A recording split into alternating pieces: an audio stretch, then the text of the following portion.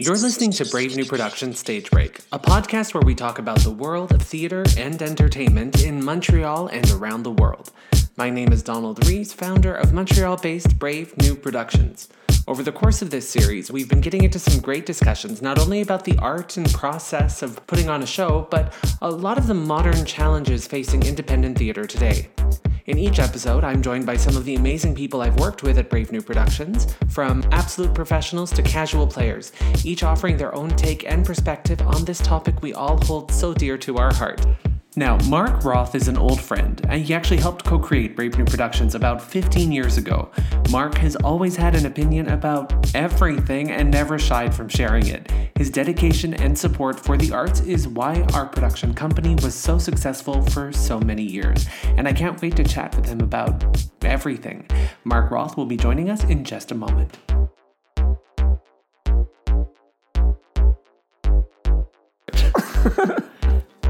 Now, Marc, you are the co-founder of Brave New Productions. I am. And now you're like the cashier, or what do we call you, the treasurer? Sure, cashier's better, actually. Yeah, because we decided a few years ago everyone needs a name. Everybody needs a name. Everyone needs a name. It's a board type thing. Yes. When was the last time the board met? Oh, it was a long time ago. It feels like ages. It feels like I was younger back then. I don't think Emma had a baby back then. I don't think she did. And now Aurora's 18 13. years old already. No, so you co-founded Brave New Productions. Let's talk about Montreal theater a little bit. Do you see a lot of theater here in Montreal? I actually really do. I see it in English. I see it in French. I see professional. I see non-professional.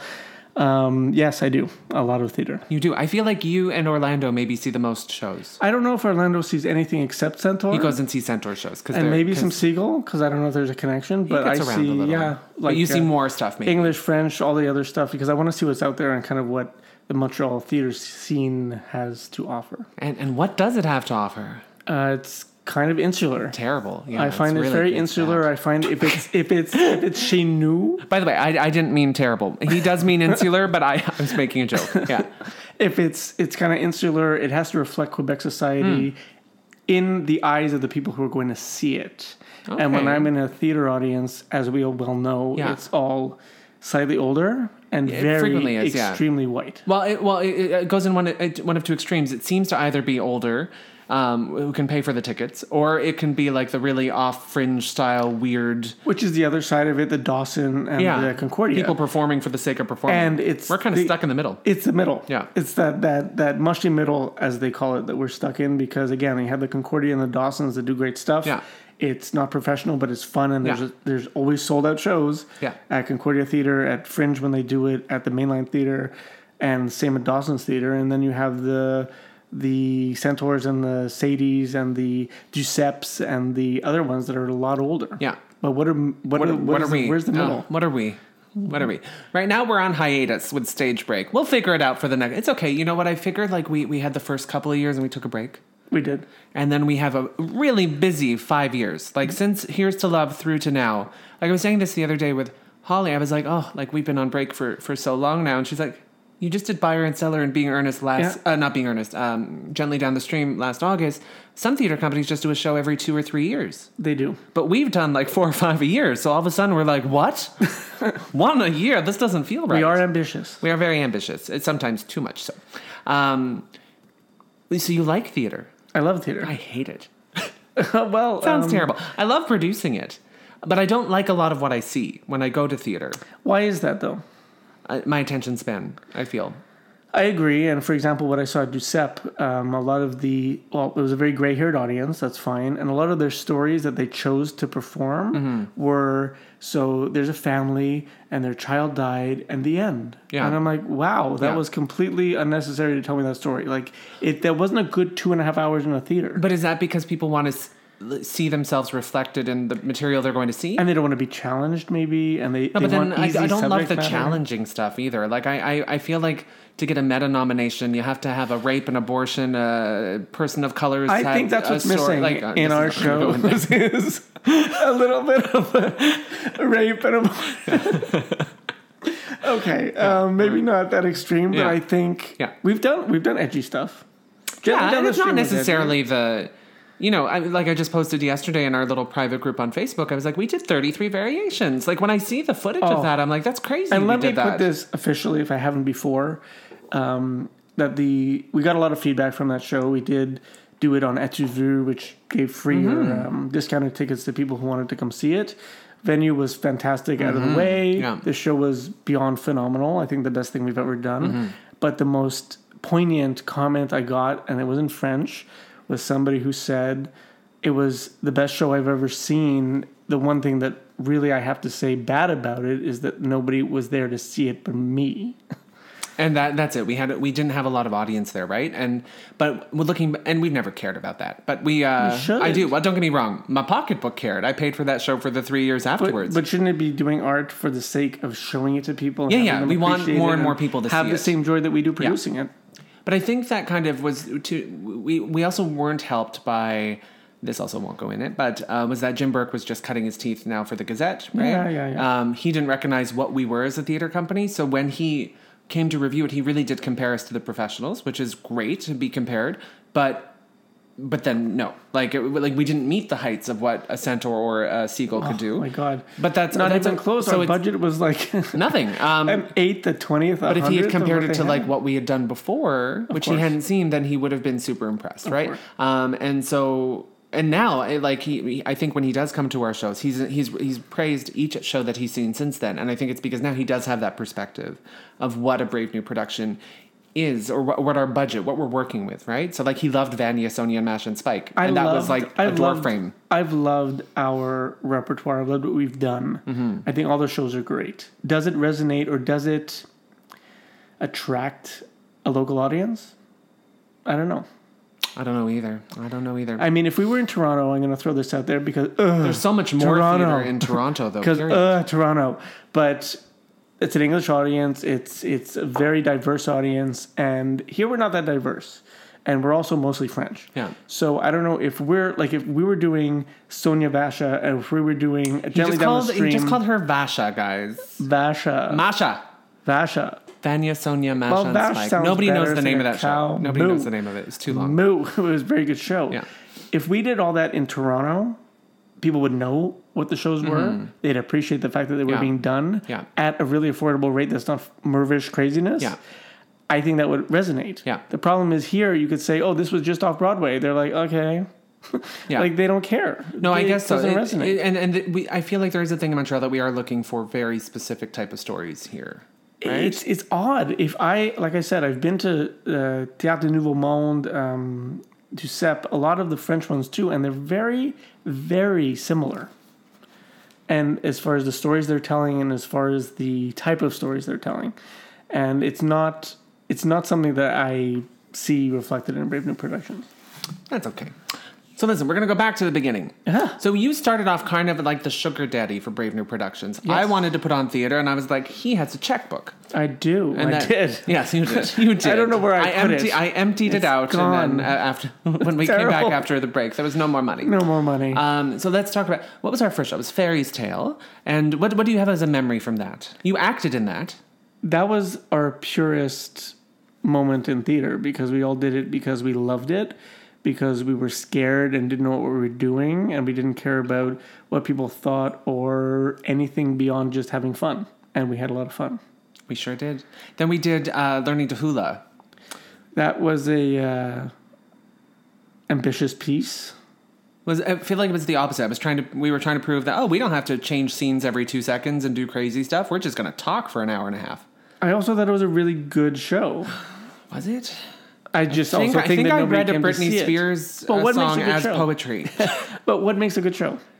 Dave smoking during the bow? Like, that was awesome. Like Dave totally tuned out during the bow? He does that. He does. He did. Well, he did. I don't know who Dave is as a man. I only know who he was as a boy. As a boy. Yeah. So long ago. Because I've seen his Instagram now, and he is a man of the woods. He is a woodsman.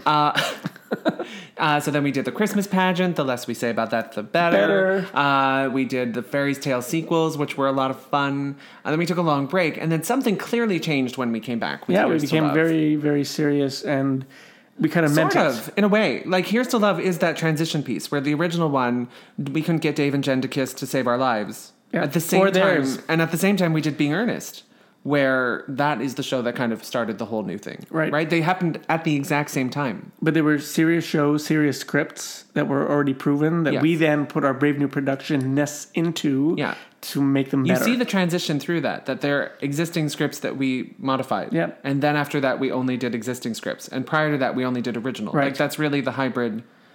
I think original is hard. People are like, why am I spending my even $5 for get 10 or 20 or 50 on something I've never heard of or don't know? Maybe until your company has a name. Right. Like, maybe now if we went back to originals, we'd probably get more people coming to see them. I don't know. I hope. Right? Because the licensing fees on these other shows. One can dream. Right? They'd be like, come see this original show written by Mark about... What do you do? I'm not sure, but I shouldn't write a play about it. Well, I don't know. I feel we should all write plays. Although I feel like it's not going to go in it. Can't talk trash. So we came back. We did Here's to Love, Being Earnest. We met really great talent like Sean and Neer and Emma. In the recent shows, which ones stand out to you? We talked about 33 Variations before. 33 was amazing. I'm going to draw a blank. I see you doing that one-man show. Mistakes Were Made? Or Buyer and Seller? Both. Yeah. But being not a Barbara fan as some other Homo sapiens are, definitely Mistakes Were Made was probably one of my favorites. It was fun because it was Brave New Production-y, right? You have that silhouette and you have the puppet, so right? Well done. She's somewhere in a box. Well written. So the puppet. Good. No, Stephanie is in a box somewhere.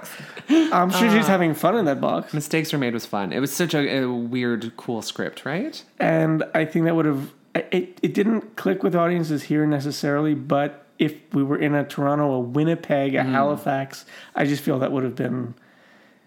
It would have been better. It would have been fuller. It would have been fuller, but we had a good turnout, and it got a lot of good recognition. So, and loved it. I don't know why I keep doing that to myself. I read something, I go, "This is a lot of words." Like, a lot of words. I have a terrible attention span. Mixing me with a script with a lot of words, and I pretty much do it verbatim for the most part, which is amazing because that's not. I can't do this conversation verbatim. You pull it off until you see you do it twice. Hey, and it's consistent. And then right? the second time, you're like, wow, that wasn't in the first one. There's new lines there. This is a 2-hour play. Last time it was an hour. After opening night, I get reminded of lines I've skipped. But the lines that do come out are always word for word. Whereas with McKenna, you never know. You never know what she's going to do. She makes it up. Which brings me to my personal other favorite, Done to Death. I didn't mention it, but yes, absolutely. The staging, to me, that whole murder mystery comedy. We had a set. Farce. Yeah. Farce. Yeah. I love it really farce. suits I love the word and I love with. the plays, and I think we did a fantastic job of that one. It made me happy. It made everybody happy who saw it. Now pick a weirder one. What else has there been? Have we done weirder stuff? Well, Off the Beaten Path. Ooh. I think we're naming some of the big hitter fundraisers, shows. which were... We've done fundraisers? Where did that money go? I don't know. Well, apparently, are you thinking of like the Star Power Variety 4 hours? Yes. Let's never do that again. Well, hey, it made money.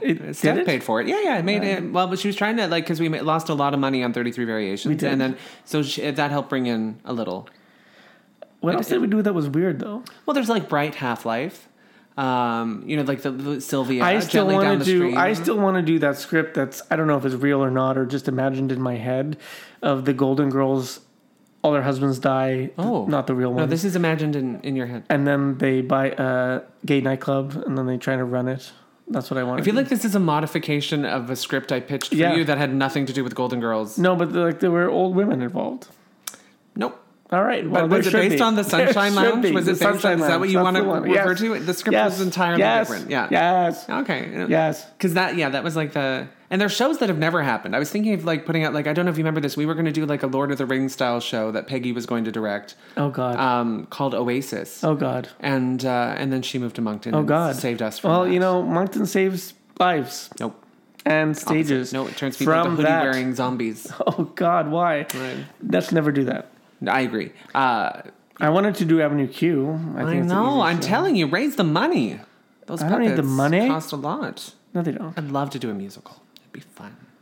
Not me. I don't want to be in it. I was do you sing? No. Is this a hidden talent you've never shown anyone? Everything I've built up so far towards by destroying it with singing. Oh dear. I would love for us to do a musical.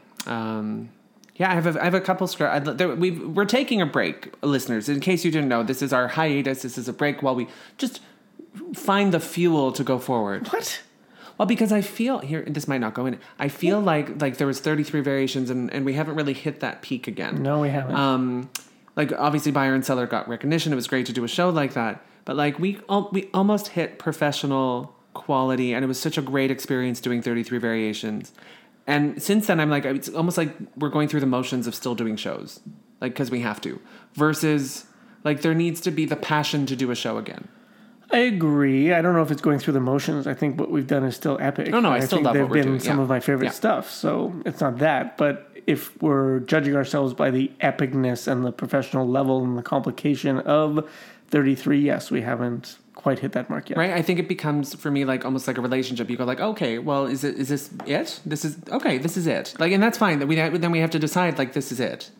Or is this growth? Is this going like, well, is there marriage? Is there kids? Like, is this evolving into something? Should we do one epic show a year and make it that we all decide this is our epic show? We do the funding, we do the... But then it's hard to do that on a schedule, too, because epic comes organically, right? Like, you can't just read a script and be 33 was always going to be epic. Yeah. But you can't then set a timeline and be like, we need to find another one next year. That's also, because epic comes organically. 33 happened to us because we were reading Moises Kaufman because he had done the Laramie project that we had done previously. It kind of mixed in other things that we were already doing. So you can't just be like, okay, everyone out, read scripts, and in a month we need to pick an epic play. I feel like it should happen when it happens. I agree, but do we have a pipeline for epic? Do we have a pipeline for epic? As in, are we all reading stuff? Are we all contributing? Or are we always saying, we know that I'm the only one reading scripts. I know. Well, you're the only one who can read. I hand them. That's true. Too much wine. I picked the wrong team. None of them can read. I you never said literate was pretty. a requirement. So, no, I'd love to read more. And I'd love to get that kind of epic. Maybe not once a year, but I'm saying our project should be, because 33 was amazing. Yeah. I have 3 right now that I'm absolutely excited and passionate about, but we just need some money. We also need to buy a theater. My God, you're ambitious. Weren't even Emma like going through the old port alleys trying to find a theater? Then she got pregnant. I've never seen her since. Neither have I. She's kind of missing in action. I think I left her at one of the venues. But I do love her. I don't know where she is right now, to be completely honest with you. I haven't spoken to her in months. Apparently she has an 18-year-old child somewhere. Aurora. It's been a long... I don't know if the public knows about it. I was saying that to Stephanie. She didn't know that Emma had a baby. Because Emma, bless her, we had a show, and then we didn't have another show for 9 months. And in those 9 months, she had a baby, and she looked exactly the same afterwards. Wow. And no one knew. Like literally no one knew that she had a baby. Well, those are good she's parents, also not though. Social media. They don't throw their baby in your face. Yeah. And they're like, look at my baby. Touch my baby. It's true. Babysit my baby. Mark, I want to thank you so much for being a part of Brave New Productions' first 15 years, and here's to many more. Many, many more. He's on his phone already. Oh my God, where's my wine? That concludes this episode of Brave New Productions Stage Break. Make sure to follow Brave New Productions on Facebook, Instagram, or Twitter at Brave New MTL. Thank you for listening.